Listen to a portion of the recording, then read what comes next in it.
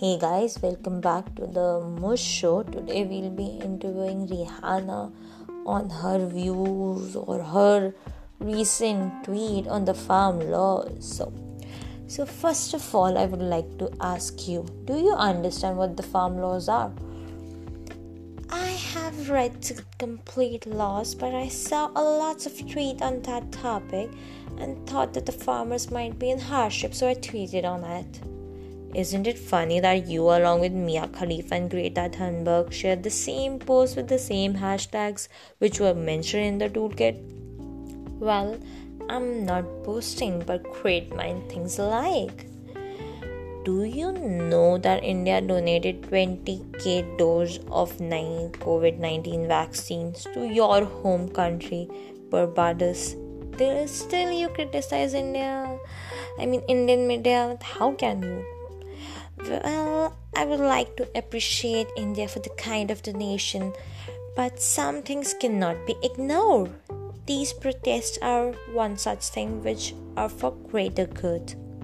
Okay, so Rihanna, do you follow any specific protocols to tackle controversies and like that? I don't have any specific protocols to tackle controversies, but I tend to lean away from social media. If I get into one, it doesn't matter to me worse. If I get into one, do not make it worse. So that's why I just lean away back. Alright, so the next question I would like to ask you is, do you have a large number of audience?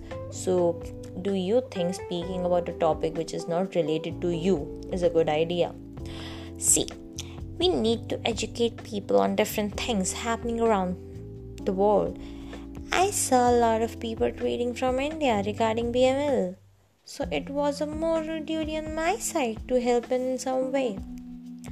Alright, so what are your suggestions about the law? Would you like to give PM Modi?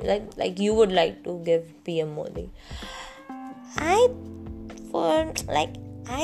would like to suggest that he get in contact with the farm leaders and talk their way out of this one.